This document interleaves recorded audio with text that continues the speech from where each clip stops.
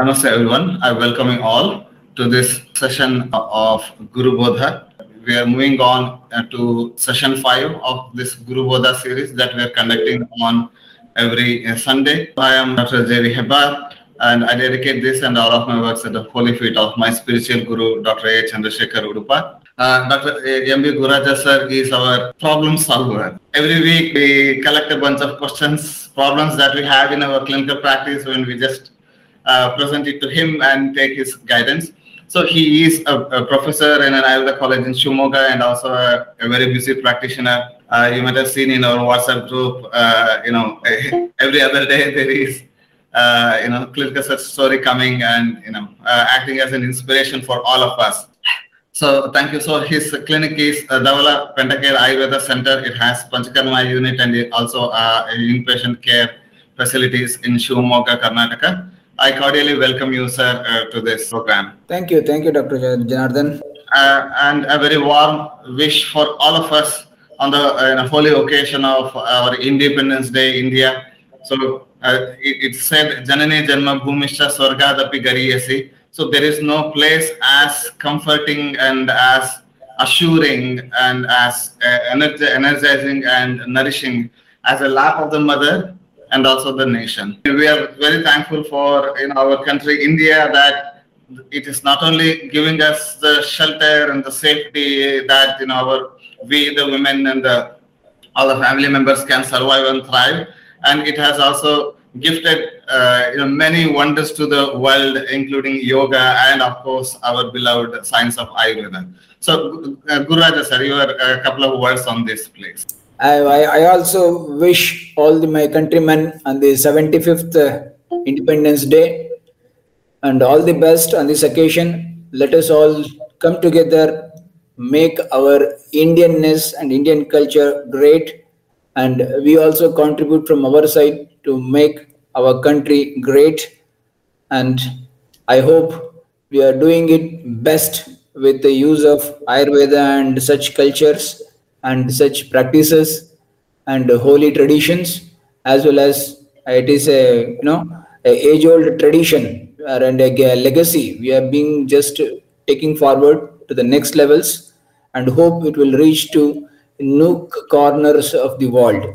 On this occasion, I wish everybody all the best and success and be healthy in their life. Thank you so much, sir. Let's take up one interesting question. We have in our markets now Chyawanprash ice cream and Chyawanprash soft rolls. In fact, this, if I remember correctly, when Ayurveda was introduced to the Western world, Chyawanprash was one of the leading product that started selling good, and it entered into the market. And most of the Westerners, they were using this Chyawanprash as jam over bread for their breakfast. So on one side, it's a good thing that Chyawanprash is Chyawanprash if it is made really well, and it will be having all the nourishing qualities and all. And another point on the other side of the argument could be that it's getting repackaged with the all the biscuits and other cookies and whatnot. So it may not be as healthy a practice, and we may be killing or we may be deteriorating the grandeur and the fame that the humble Chyawanprash has maintained all these years. Your comments on this, Guru Raja sir? Definitely.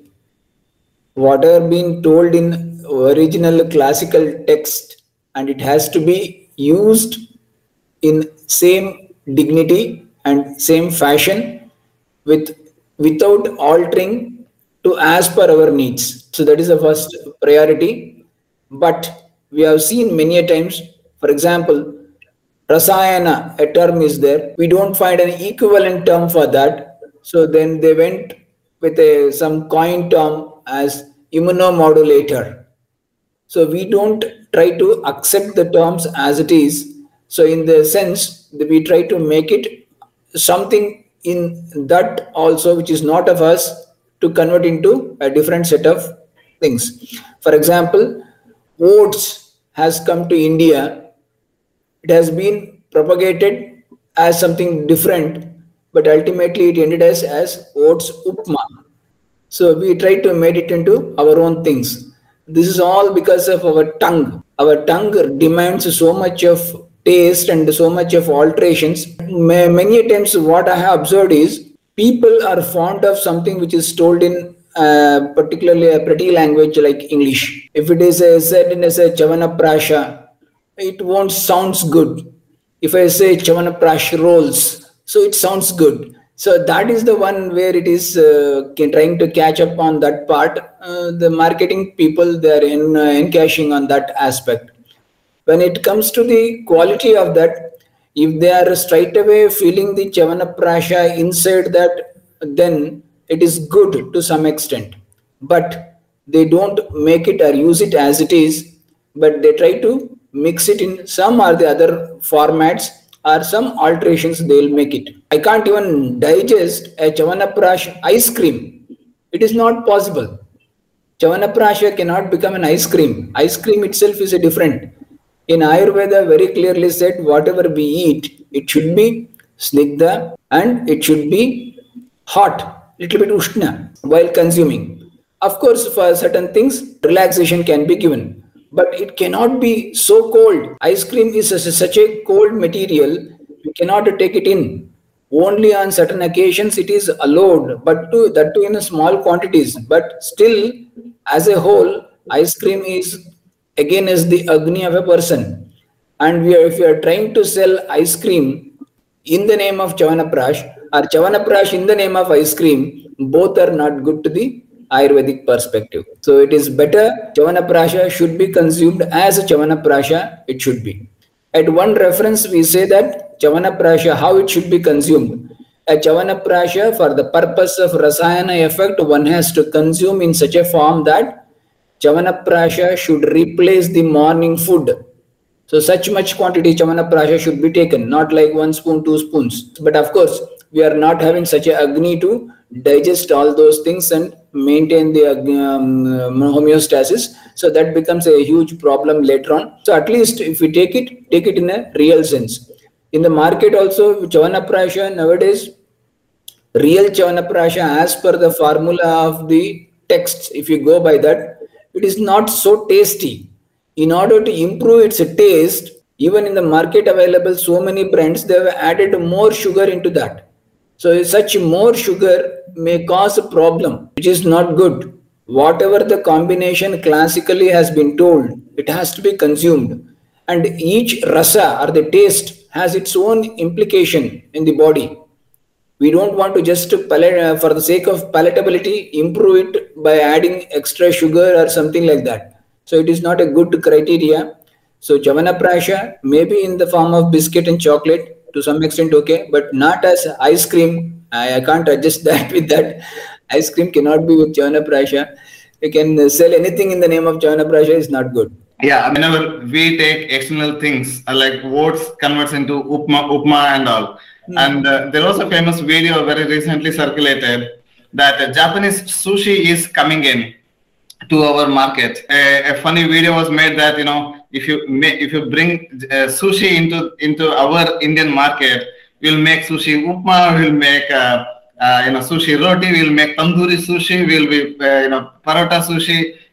We are going to kill the sushi as it is, and people, because we have like 1.3, 1.4 billion, sushi will no more be sushi, and it was kind of a warning for the Japanese people not to bring sushi here. And this Chyawanprash actually, when we make it in our, Vaishesha Kalpana, this one, I still remember though you were Draviguna HOD, you were coming into Vaishesha Kalpana practicals and you were helping us to make Haridra Kanda, Chyawanprash and whatnot. So when we make it, usually it will be more sour and lesser sweet, but market available, they make it more sweet and we cannot even experience the sourness.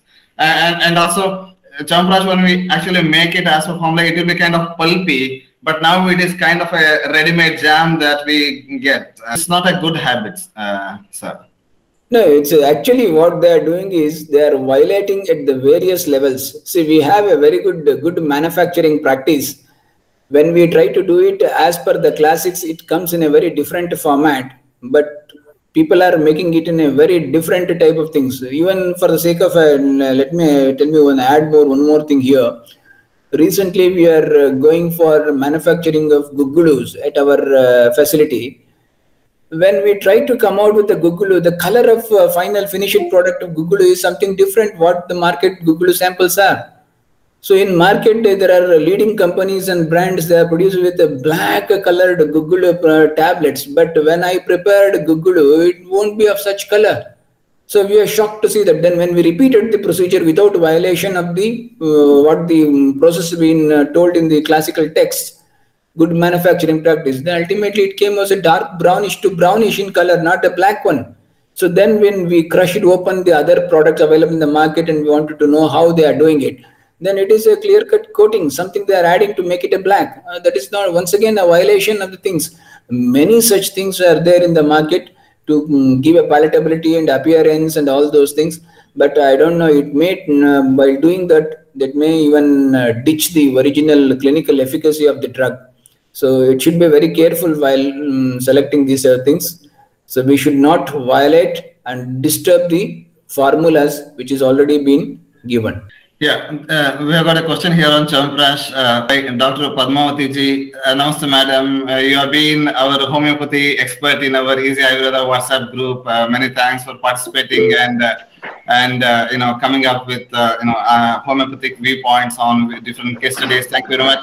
So her question is, how one can take Chyawanprash who has diabetes and hyperlipidemia?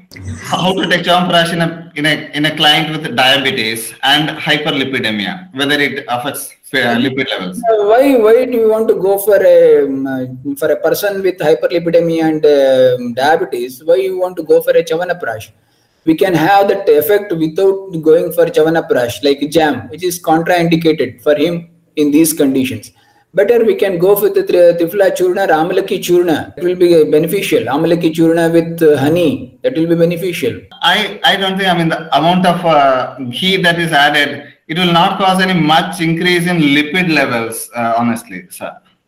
No, it is not the question of lipids, because see, we have been designed by the God in such a way that if we don't take any lipid from outside also, our body is able to produce an intrinsic cholesterol, It produces from the carbohydrates. Even the rich sugar can be converted into triglycerides, later into fats and all those things. So it's not a big issue to get a cholesterol inside the body. So it is not a big issue that some ghee is taken and it is going to increase. No, it is not like that.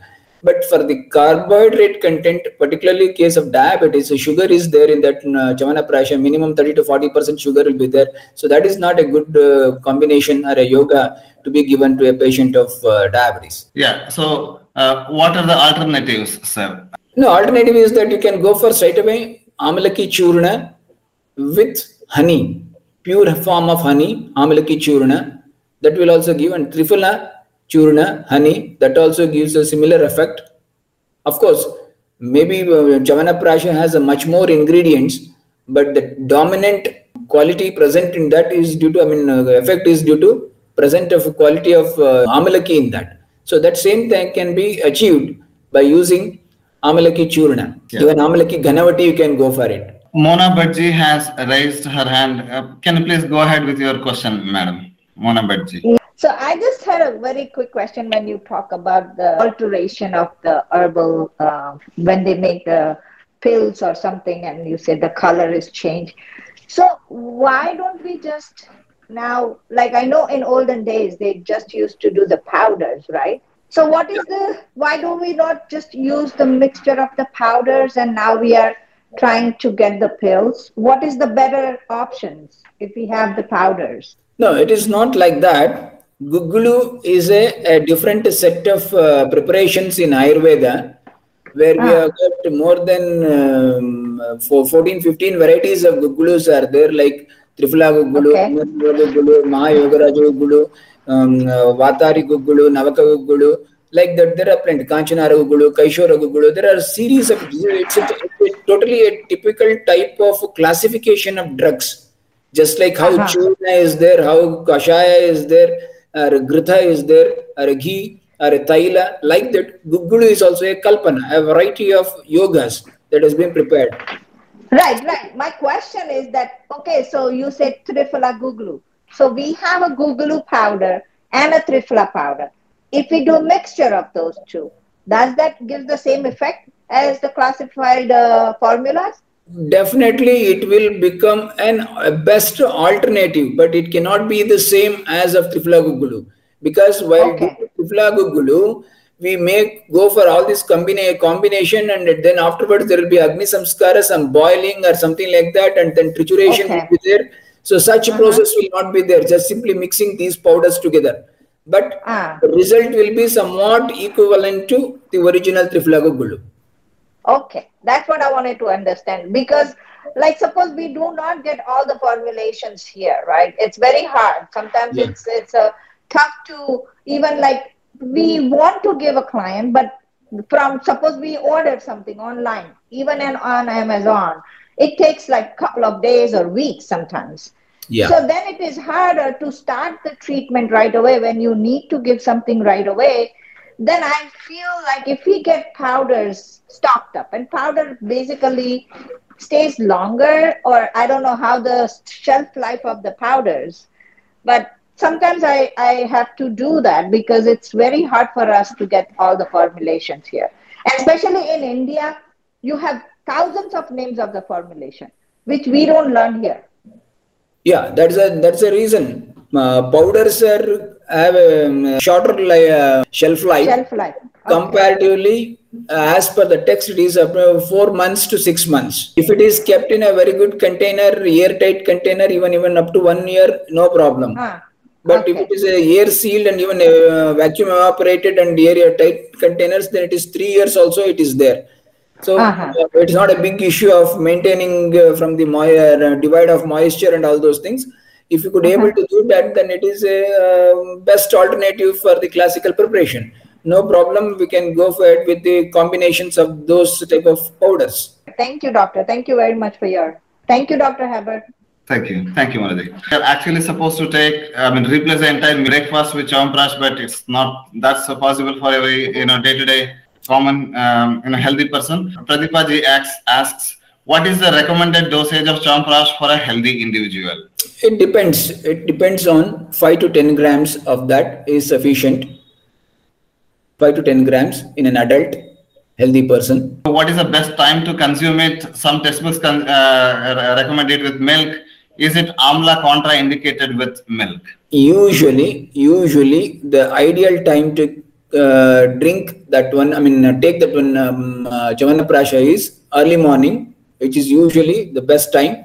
After the morning all attending the nature call and cleaning yourself and brushing the teeth and all those things, after completion of that, first thing on empty stomach, if you consume Chyawanprash, that will be good. And always, whenever such lehas or Chyawanprash, something like that, it is taken, followed by consumption of milk is also advised, because it's the best anupana, which will help the product to get digested and absorbed very fastly. And of course, if it is consuming a milk followed by amalaki, is it not the viruddha ahara or something like incompatible? No, it is not incompatible. Our stomach itself has a lot of acidic in nature that will get whenever you take milk, that will get curdled very easily. So it's not going to cause any much difference to us. Certain occasions where we don't want to mix the sour material to the milk and consume it, that is not advisable. But when followed by, if it is taken in these occasions, there are exceptions. It is allowed. And also in the context of Viruddhahara, it is told, I think Sarvanga Sundari Tika explains. So when two ingredients are told as contraindicated with each other, so that is respect to only those two ingredients. But here we are amla is taken, though it is sour. We are boiling it in a kashaya, then frying it in ghee, then adding with the kashaya and doing all those things. So sourness will be reduced. And also in that context, Sarvanga Sundari Tika clearly explains that if the two are there with many other ingredients, then the permutation combination will be so very different that this Viruddhahara context might not exist in that particular context. It may not, that entire context as a whole wholesome, it cannot be accepted or exactly matches with this present condition, where whenever after the followed by any lehas, if we consume the milk, it is not a criteria. Yeah. Next, Dr. Vijayalakshmi asks, can we replace Chyawanprash with suitable kashayams? So there are two aspects to it. So replacing Chyawanprash with kashayams. So kashayam as a dosage form, it is told as kantasya kashanat prayo kashaya ityuchate and roganam chapi kashanat kashayam. So it is kashaya by design. Of course, it depends a lot on ingredients that we are using. But by design, kashayas are basically, for the most part, used for karshana purpose. And with rasayana like Chyawanprash, we are trying to enhance the qualities of dhatu, rasadi dhatus, that's why rasayana. But still, something like, say, vidaryadi kashaya, all those things can be used as a replacement, sir? It can be used. Even Ashtavarga kashaya can be used. Vidaryadi kashaya can be used. But it cannot be totally wholesome of what Chyawanprasha is. Chyawanprasha is something different. It cannot be replaced. It may be something which is a new formula. If it is given or consumed as a replacement, it will be best a substitution, but cannot be exactly the same. Even recently in the market, we are coming up with such Chyawanprashas which is sugar-free. That is also one of the option is there. Yes. But I don't know for that what they are blending it in order to make it sugar-free or something like that. Yeah, Manizilaji asked the same question, sir. Sugar-free Chyawanprash is available, so can we give it to diabetics? No, it becomes a best alternative, but cannot be the same. Whenever we alter it as per our requirement, when we alter it, it is not the original formula. So it will be best alternative. I think this, what can we replace with? I mean, with cow milk also, what can we replace with? We are not trying to fit in Chyawanprash here. We are trying to fit in rasayana. Rasayana is the end result that we are trying to seek. We are not trying to fit in Chyawanprash here. So sugar-free Chyawanprash, I mean, kudos to all the pharmacies that they're making, and at least it's making it available. So sugar-free Chyawanprash is not Chyawanprash. So when you remove sugar, it is not Chyawanprash. It has to have the peripheral ingredients, otherwise it's not. Yeah, that's what I'm telling you. See, recently one of the company has come to me with their product. It's made out of lashuna. And he was explaining to me, sir, our lashuna is devoid of that garlic odor, sir. And then I said, it is not lashuna then. Lashuna, one of the important thing because of the Tikshna Gandha. If the Tikshna Gandha which is required present in that, it is due to the allyl sulfide and all those things. And if you remove those things and to make it smellless, or even to garlics without smell, and it cannot be the garlic whole. So we cannot expect a drug in the name of drug. Like for example, we are expecting the effect of Sarpagandha, but we are taking the Reserpine. And we anticipate that all the effects of Sarpagandha should come from the Reserpine. This is not possible. We are accepting Ashwagandha, taking vithanolides, and anticipating all the effect of Ashwagandha. It is not possible. Whatever combination being laid down in the text has to be taken in that sense only. Any alteration is a best alternative. It cannot be the same. And if you want to change that name, change it to some other names and take the licensing, and a new product will be there. Otherwise, why you want to sell it and brand it on the Chyawanprash? Because popularity of Chyawanprash is there that you want to sell in that name. So that's why people can easily understand what is Chyawanprash. For that purpose, they are trying to make it in the name of Chyawanprash. Yeah, a comment has come from Pradeepa ji that, however, in the West, people are so used to reading the calorie label, and the first thing they see on Chyawanprash is sugar content, and ask if this can be made with reduced sugar, etc. So I see where the question was coming from. No, see, reason is West is always very good in marketing. What I have understood, when they wanted to market the hydrogenated fat, they killed the cow ghee. They said all nonsense about the coconut oil. They said all things about the cow ghee, bad effects and all those things. Then ultimately, they said it is not going to harm anyway. First, they killed us with their, are you brushing your teeth with the charcoal? Are you brushing your teeth with the salt? You are idiots. Then they made us to feel shy. Then they presented their toothpaste and all those things. And after 30 years or 40 years, now they are asking whether your toothpaste has salt, whether your toothpaste has charcoal, and they have come out with that. So that is what I am telling you. Don't go by these way of things, understanding.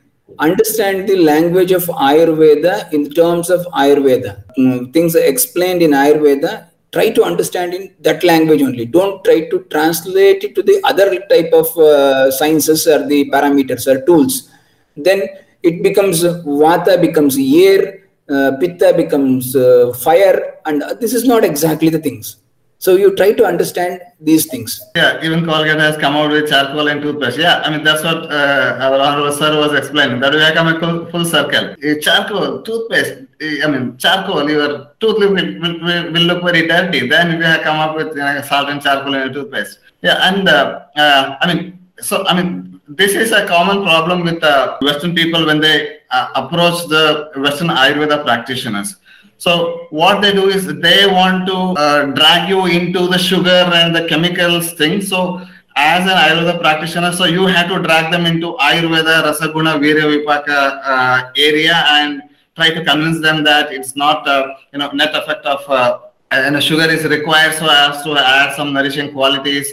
And it's not like chemical sugar. It's kind of unrefined sugar. Somehow you have to use some Ayurveda terms, either try to convince them or at least confuse them. So any which way, so you have to try to explain the concepts in Ayurveda. So that's actually the right way to substantiate our products. No, we can't blame the Westerners because they have been trained in that manner, because their schooling or education is developed in such a manner. They'll be easily understand about the nutrition values, calorie values, and all those things. So they know it that, and they try to understand everything in that direction. It is not bad. But when they are trying to understand an Ayurvedic product in that line, then they need to understand the tools of Ayurveda and then understand. That is the only thing what we can do. We cannot simply say that there is no value for calorie or no value for sugar and all those things. No, that is not right. The nutrition value and calorie value all has its own plus points. That should be kept in mind. But it doesn't mean that everywhere the same principle should not be applied. It from place to place and from product to product, the things will change. That we need to understand. Just a little bit drifting off topic here, that in Western countries, I've seen in a rush to translate Ayurvedic terms into English terms or like give more sense to it to the common layman. Doshas are called as humors. Humors are I think it's related to some other medical science. It doesn't carry the exact meaning and all. So as an Ayurveda practitioner, we should be using Ayurveda terms, and we should be very careful not to translate our terms in a very wrong way, so that it entirely gives another different meaning altogether. We should not translate in a very vaguely. We need to understand them, and wherever it is not possible, don't replace it. Use those terminologies as it is. When we use the terminologies as it is, slowly people start understanding it. I'll tell you one thing. Some of my patients, they come to me. If I say, for example, recently I had this one experience. A village woman, she came to me with a lot of stiffness in the joints, and she was suffering from arthritis. It was a rheumatoid arthritis. So I said to her, because I thought that she could not able to follow the English, I said to her that you are suffering from Amavata. Then she made her face like that. Then I inquired what happened. Then her relatives were telling that she has been feeling that she has been caught by such a disease which is very old aged and somewhat it is somewhat Amavata, something like that. Then I said, this is called rheumatoid arthritis in English. This is what you are suffering from. Then she felt quite comfortable, because people are very fond about the English terminologies. So if you tell something in English, but their understanding is equally same. If she can't even understand Amavata, and she can't understand rheumatoid arthritis.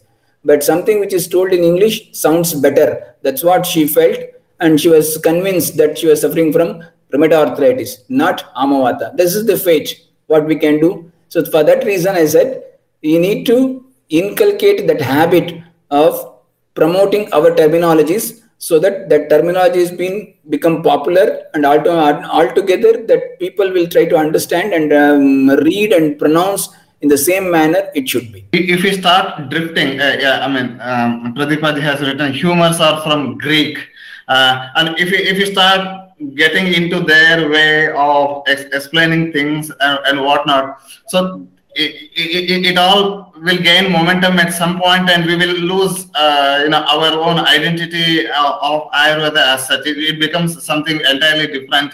They just take our essence and run away and make it altogether different science. So it should not happen, and for that, using the right terminologies, protecting our science as a whole with proper terminologies is so very important. Definitely, we need to understand that we need to use our terminologies, we need to propagate our terminologies so that people start using it, and ultimately it becomes very popular and it is known to everybody. That's what the ultimate intention of that. Yes, please go ahead, Pradeepaji. Namaste. Thanks, Dr. Janardana. Dr. Gururaja, I because we're talking about all the comparison between West and East, right? And I just wanted to bring it out that here, I think Ayurveda has become such a way for people just want to know what their constitution is. They just want to know what their Prakriti or Vikruti are.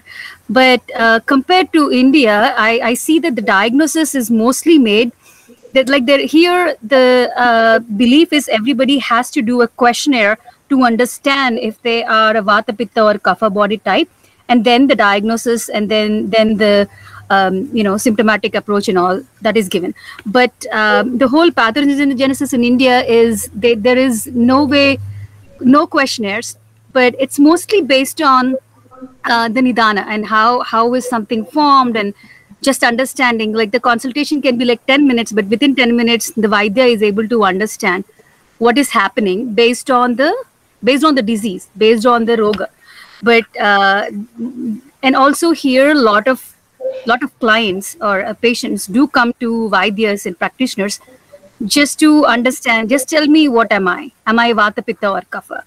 So I do not know where this divide began, but I just wanted to bring this up. And do you see that which way is right? Is it because the Vaidyas in India are more experienced and they don't need to go through this questionnaire, they understand it quickly based on the symptoms and pathogenesis? Or is it wrong to go from the beginning, go ask them, tell me what your Prakriti is, tell me everything that you experienced as a child and what's happening now, and then I'll be able to assess you. See, there is a whole sort of complexity here. We need to understand certain things. Prakriti of a person is from the beginning till the end, from birth to the death, and it is fixed. So we need to evaluate and establish what Prakriti he is. This is only to understand his body nature. But when you try to do that, when a patient is having a disease and he has approached you, then many of the questionnaire part is not knowing to us. It's only given answers given by the patient. So patient may be sometimes wrongly predicting the things or wrongly conveying the things, may make us to land in a wrong interpretation. So Prakriti analyzing of a person may not be always be influencing his diseases, but it is only a supportive factor. Second thing, in India, when a patient approaches us, we try to analyze the present complaint, what he has come to us. So when such complaints are there, we try to analyze based on what Vata, Pitta, Kapha is these lakshanas have evolved. So accordingly, we treat it. We are not going to treat the Prakriti of the person. We are treating the condition here. So once we are treating the condition, then automatically things will settle down. This is point number one. Point number two, in the West, the people are coming to Ayurveda and such other things, or even in India, only when the other system of medicine is exhausted or they're closed their doors for your problems, then only. Or afterwards, realizing that I should go for Ayurveda, such type of alternative medicines, because there is a lot of side effects in this synthetic drugs, or I don't want to take it, or let me try an alternative methodology for this. So all these criteria, when such a patient comes to us or a client comes to us, definitely he will have lot sort of questions. Then it is our duty to quench his thirst. Whatever the questions he comes with, we should be able to convince them on the lines of the fundamental principles. When we could able to do that, then automatically the client will be convinced. Then you can try to give that medicine. And of course, when you finalize the things of Nidana and everything, Lakshanas, when you analyze these things, and ultimately there will be always a presenting complaint, very annoying complaint, and real thing. First of all, when such a things have been trying to analyze it, we need to understand whether it is really part of the disease or it is a upadrava. It's a complication of the disease. If it is a complication of the disease, no need to treat the complications first. Go for the directly to the vyadhi or the disease. Second thing, when we are trying to analyze those things, try to understand whether it is a striking feature or not. For example, in case of a skin disease, the most striking feature in case of a male, when he comes, many a times what I have observed is itching. So intense itching is there. I don't want to tolerate this, give something. But similar condition, when a female comes to me with the same sort of itching associated with discoloration, her interest will be on discoloration along with itching. She is worried about the discoloration also. Whereas in case of a male, he is not worried about the discoloration. So this is a perspective, changes from person to person. We need to understand.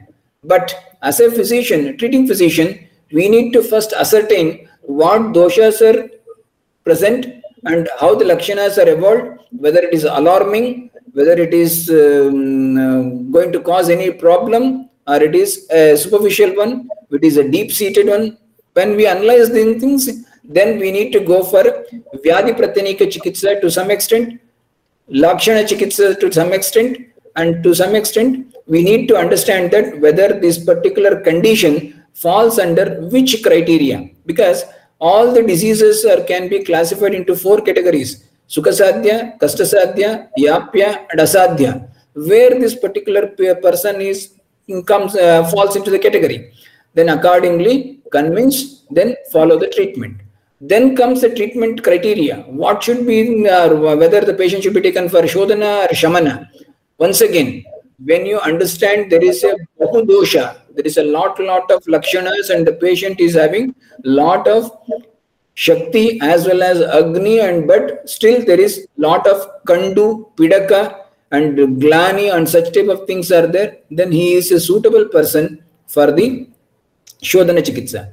If it is a Durlabha, what you call weak person, a Krusha person, but dosha is profoundly increased in him also, do it with Sadhyo Virechana, Sadhyo Shamana, Sadhyo Vamana, something like that, with a short duration, with a short span, or a modified short forms of Panchakamas.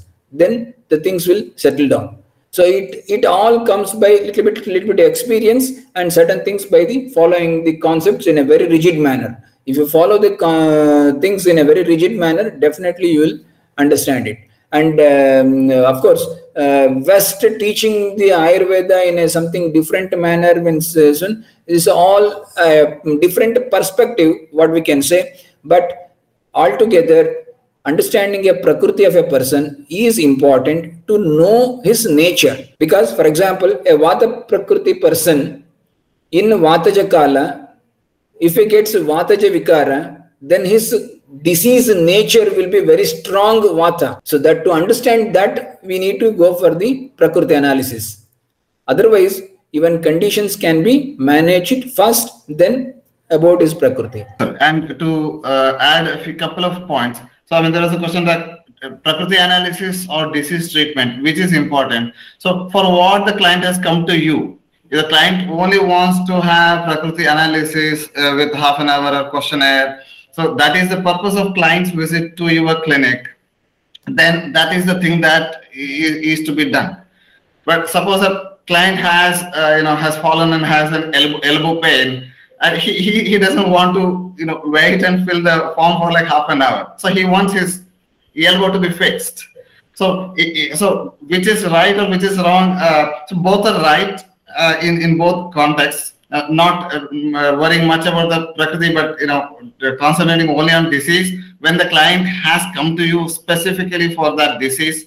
So that is right here. But in case of if the client comes to you just for Ayurvedic analysis of their body and mind without any disease or anything related with disease, then doing Prakriti analysis and based on the doshas, suggesting a few things, that also makes sense. I mean, Prakriti will have some effect on the disease for sure, but when the disease is chronic, it's staying for more than 6 months to 1 year or several years, then the effect of Prakriti on that particular disease will be less, meaning the disease itself, the dosha utklesha that happens, the dosha aggravation that happens, that will override the Prakriti context. So we have to concentrate more on disease there rather than the Prakriti itself. Definitely. If it's a Vata, that's what I said. If a Vata Prakriti person in Vataja Kala, that is in the older ages, gets a motor neuron disease, MND, then definitely his lakshanas will be profound, more big, much huge. The person will have a lot of complications related with that. Similarly, if a person with Kafaja Prakriti in Kafakala gets more of Kafaja Vikara, then of course it will be very convincingly we can say that it is more profound Kafaja disease. And here Prakriti is also supporting the person's disease conditions. But otherwise, for example, that's the thing, and such a type of diseases are not kept under Sukhasadhya. You observe that. What is Sukhasadhya? One which is produced by one dosha involvement, one which is produced by one dhatu involvement, Navottita means it is a recent onset, and such type of things are kept as Sukhasadhya and easily curable by the medicines. Whereas when multiple doshas are involved, then it is present since a long time and it is involving various organs, deep-seated one, then definitely that impact of those things. Plus in a patient, when the Prakriti is also supporting that, then it is a stronger one. If Prakriti is something different, for example, if it's a Vataja person, in him some Pittaja Lakshanas are developed, then that person will have a different type of Lakshanas, and those Lakshanas are comparatively weaker when similar Lakshanas are produced in a Pittaja person. So that's the reason we need to understand for the Prakritis, but it doesn't make any influence on such a thing that Prakriti has to be analyzed first, then only we need to go for the Chikitsa. No, it is not like that. Thank you, sir. And a question has come. For Prakriti aggravation like Vata, Pitta and Kapha, should we be giving Trifala to balance that? So it again depends on the doshas specifically. Trifala is told more specifically for Kapha and Pitta dosha, and for Vata dosha we can have say Ashwagandha, and the number of disease specific or dosha specific herbs are kind of numerous. No, we have Trifala can be used for Tridosha Vikaras, and Trifala is one of the best Rasayana. So for the purpose of Rasayana, if your intention is that using a Trifala, then you can go ahead with Trifala. Trifala will not disturb the doshic imbalance inside. So it will try to maintain the doshic characters as it is, and it is supporting to the Tridoshas. So nothing to worry about the using of Trifala and all those things in a very typical manner. No, such things are not required. You can straight away use Trifala for the purpose of Rasayana. It will not going to hamper or disturb the doshic balance. We are into 50 minutes now, and what has happened is this: participants have taken over the questionnaire. Like I have in the Easy Ayurveda WhatsApp group, we had a lot of questions. So anyways, yes, I mean, those who are participating should be given priority, obviously, because you have you're spending the time with us. So the question is, what is the best rasayana for low bone density, recent onset of osteoporosis? Chyawanprash, Ashwagandha Ghritam, Shatavari, etc. So what is the ideal rasayana for low bone density? My preference will be Ashwagandha Ghrita. Ashwagandha Ghrita, if it is possible, you can add on with Pravala, Pisti, or you can even add on Asti Shrunkala, Cissus quadrangularis. If it is able to take it, then it is fine. Yeah, it was asked by Pradipa ji, and she almost nailed it because she had written Ashwagandha Ghritam there. Congrats for that. How do you decide whether include an Ayurvedic calcium supplement like Pravala, Pisti, or Shankabhasma in a case of osteoarthritis? No, definitely. See, we have Panchabhautika Chikitsa model where if Prithvi Tattva is less in the person, Vata will increase, and Vata and Asti is having Ashraya Sambandha, definitely Asti will also get increased. So when that is the condition, in the similar fashion, when Asti Kshaya occurs, Vata increases, and all these things are interconnected. To overcome that, we use many a times, typically all Sudhavarkiya Dravyas, Kaparda, even Shankha, which are the cheaper forms of it. Then we go for the Sudha, then we also even go for the Pravala, Mukta. All these drugs can be used as an alternative for that. Yeah, thank you, sir. Now, this is regarding news. Does Ashwagandha help in recovery of COVID? A study is getting conducted in UK. Let me quickly read through it. Traditional herb ashwagandha is going to get administered to 2,000 randomly selected people in Leicester, Birmingham, and London to find out its properties and its benefit in the recovery stage of COVID. And it is an Ayush ministry, is also Indian Ayush ministry, Ayurveda, Unani, Yoga, Homeopathy, and Siddha medicines. So they are collaborating with them, and 500 mg tablet twice a day is going to be given for 3 months. One group, 1,000 members each, 2 groups. One is for placebo, and another one is for ashwagandha. So that study is getting into a good shape. And even when in the last year when the COVID sort of broke out and came into the scene, ashwagandha was one of the initial contenders that showed big promise. Definitely, we have a certain set of drugs like ashwagandha, like Pippali, Estimadu, Guduchi. These are very wonderful drugs, and they have got very much supportive to the body as well as to the tissue. They try to maintain the doshic balance, and they have a rasayana effect on the body. So any drug which has a rasayana effect, definitely it will stimulate the immunity and improve the ojas. So that's what Ayurveda says. So ashwagandha was the one which is a very promising drug, and from the very beginning. Some people have started claiming the ashwagandha is a good one, then people laughed at them, but ultimately now turning back to ashwagandha, and it is showing a similar type of activity which can be including into the materia medica, which can be used for COVID. And that kind of a large study with 1,000 people in one group and 1,000 in other, with the support of Indian Ayush government. So those kind of studies are, they will really help to push the scientific basis of Ayurveda. These numbers, 1,000, all these things only used to convince ourselves and convince the population. Otherwise, already there are n number of Ayurveda doctors already prescribing ashwagandha to n number of patients, and people are consuming it, but there is no proper data maintained. If that data is to be accumulated, then automatically your study will be more bigger. There's a herbal tea question here. Is ashwagandha, ginger, giloy, herbal tea, which is I think readily available in the market, is it useful to improve immunity? And what is the pharmacological action that you can expect, sir? Ashwagandha, ginger, and giloy.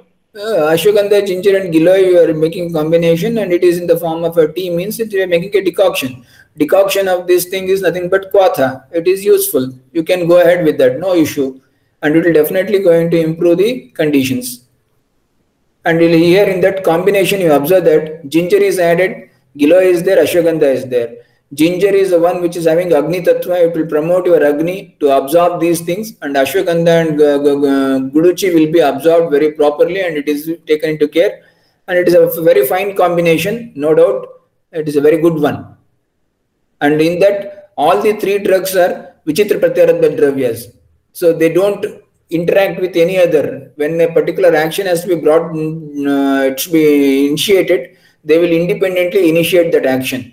And other thing will not going to suppress their action. That's the beauty of these Vichitra Pratyaradha Dravyas. And their combination also is not going to hamper. And moving on to the next question. This is an interesting one. There is a public interest litigation, PIL, in the Supreme Court of India, seeking direction to Ayush to focus on all streams.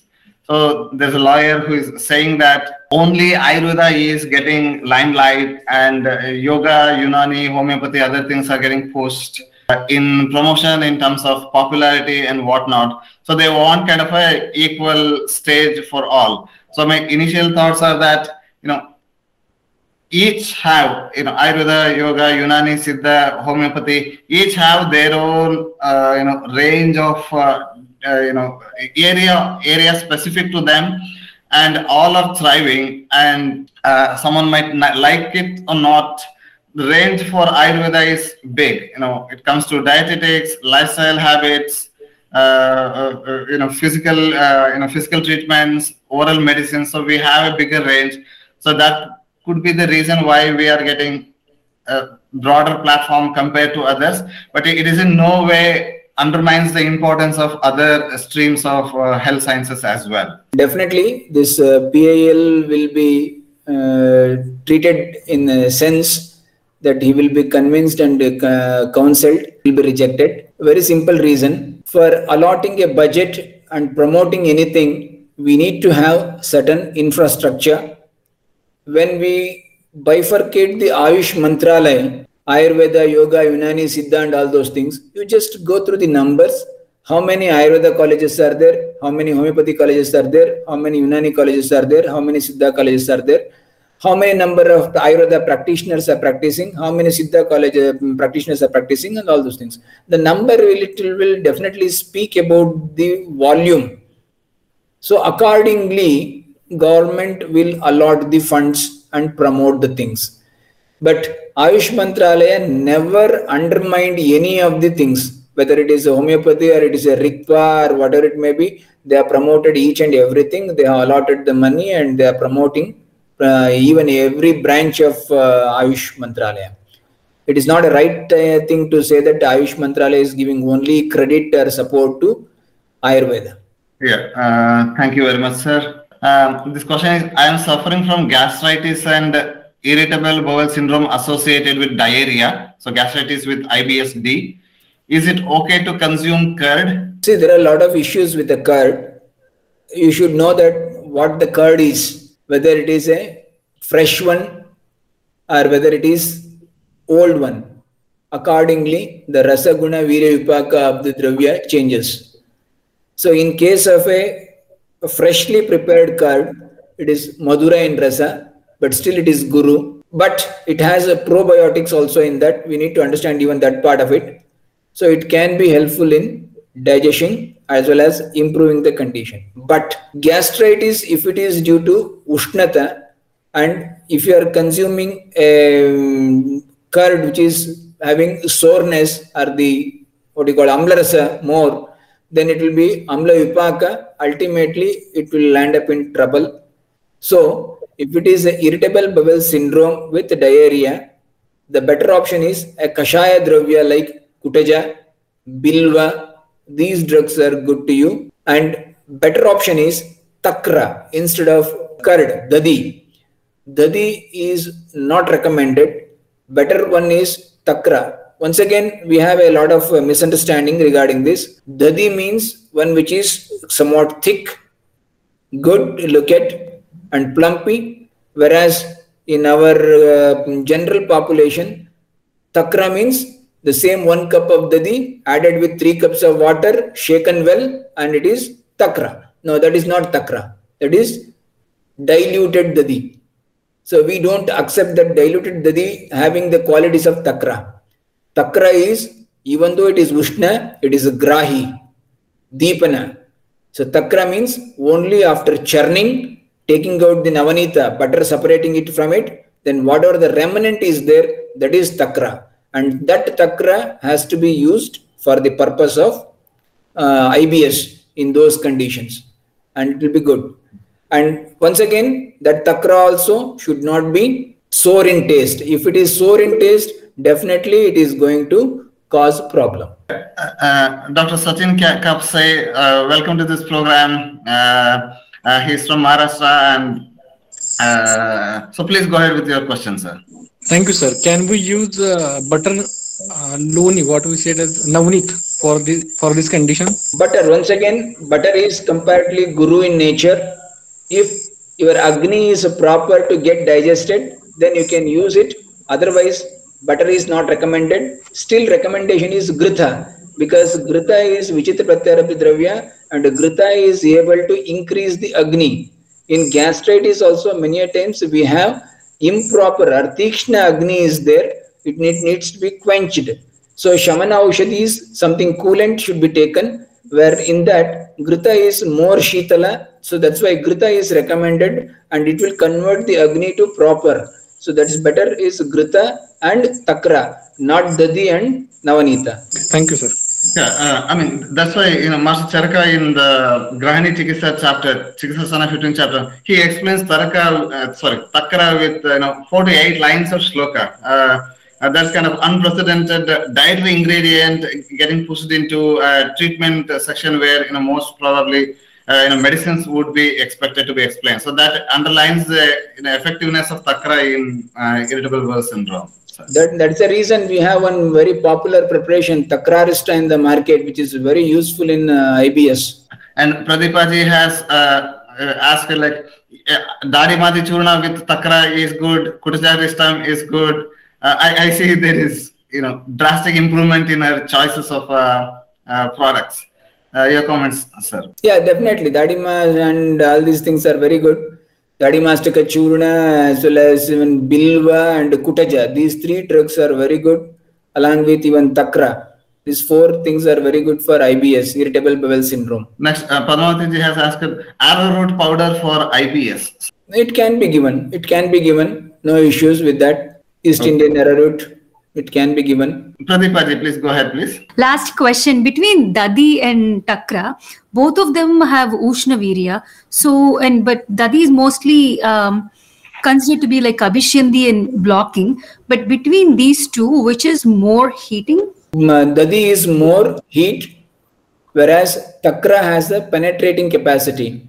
That's the reason Takra is used in many conditions, and Dadi is Abhishyandi. It blocks the channels. It should not be used. And if at all, if you want to use it, you have to add extra pepper or moong dal or something like that to that, and or sugar. Then you have to consume. It should not be consumed alone. On many occasions, it should be avoided. That's the reason. But it is not like that the curd should not be taken. It is not like that. See, for example, if a person is having running nose, rhinitis, there is a watery discharge from the nose. In that condition, first choice is Dadi. If you consume Dadi instantaneously, that will be blocked. Once it is blocked, then Dadi is contraindicated. No further use of Dadi in that condition. That is a way of handling the things. Interesting. So yes, sugar, and I've also read that Triphala with yogurt is good. Is it? Yeah, that can be done. That can be done. Okay. Thank you. And also between Dadi and Takra, the sourness is more in Dadi than Takra, and that is kind of sour things are like secreting. Like when we take sour things, we start secreting. So that itself contributes to that Abhishyandi quality. Yes, but and the Takra is having a Kashaya rasa. Thank you all the participants to making it more lively with your active questions. Thank you. And even I am so interested to teach. The reason is that how interestingly they are participating in these type of things. It makes me to stimulate me to participate in a more enthusiastic manner and convey my information that will be beneficial for the next generation. I will support that activities. Thank you, one and all.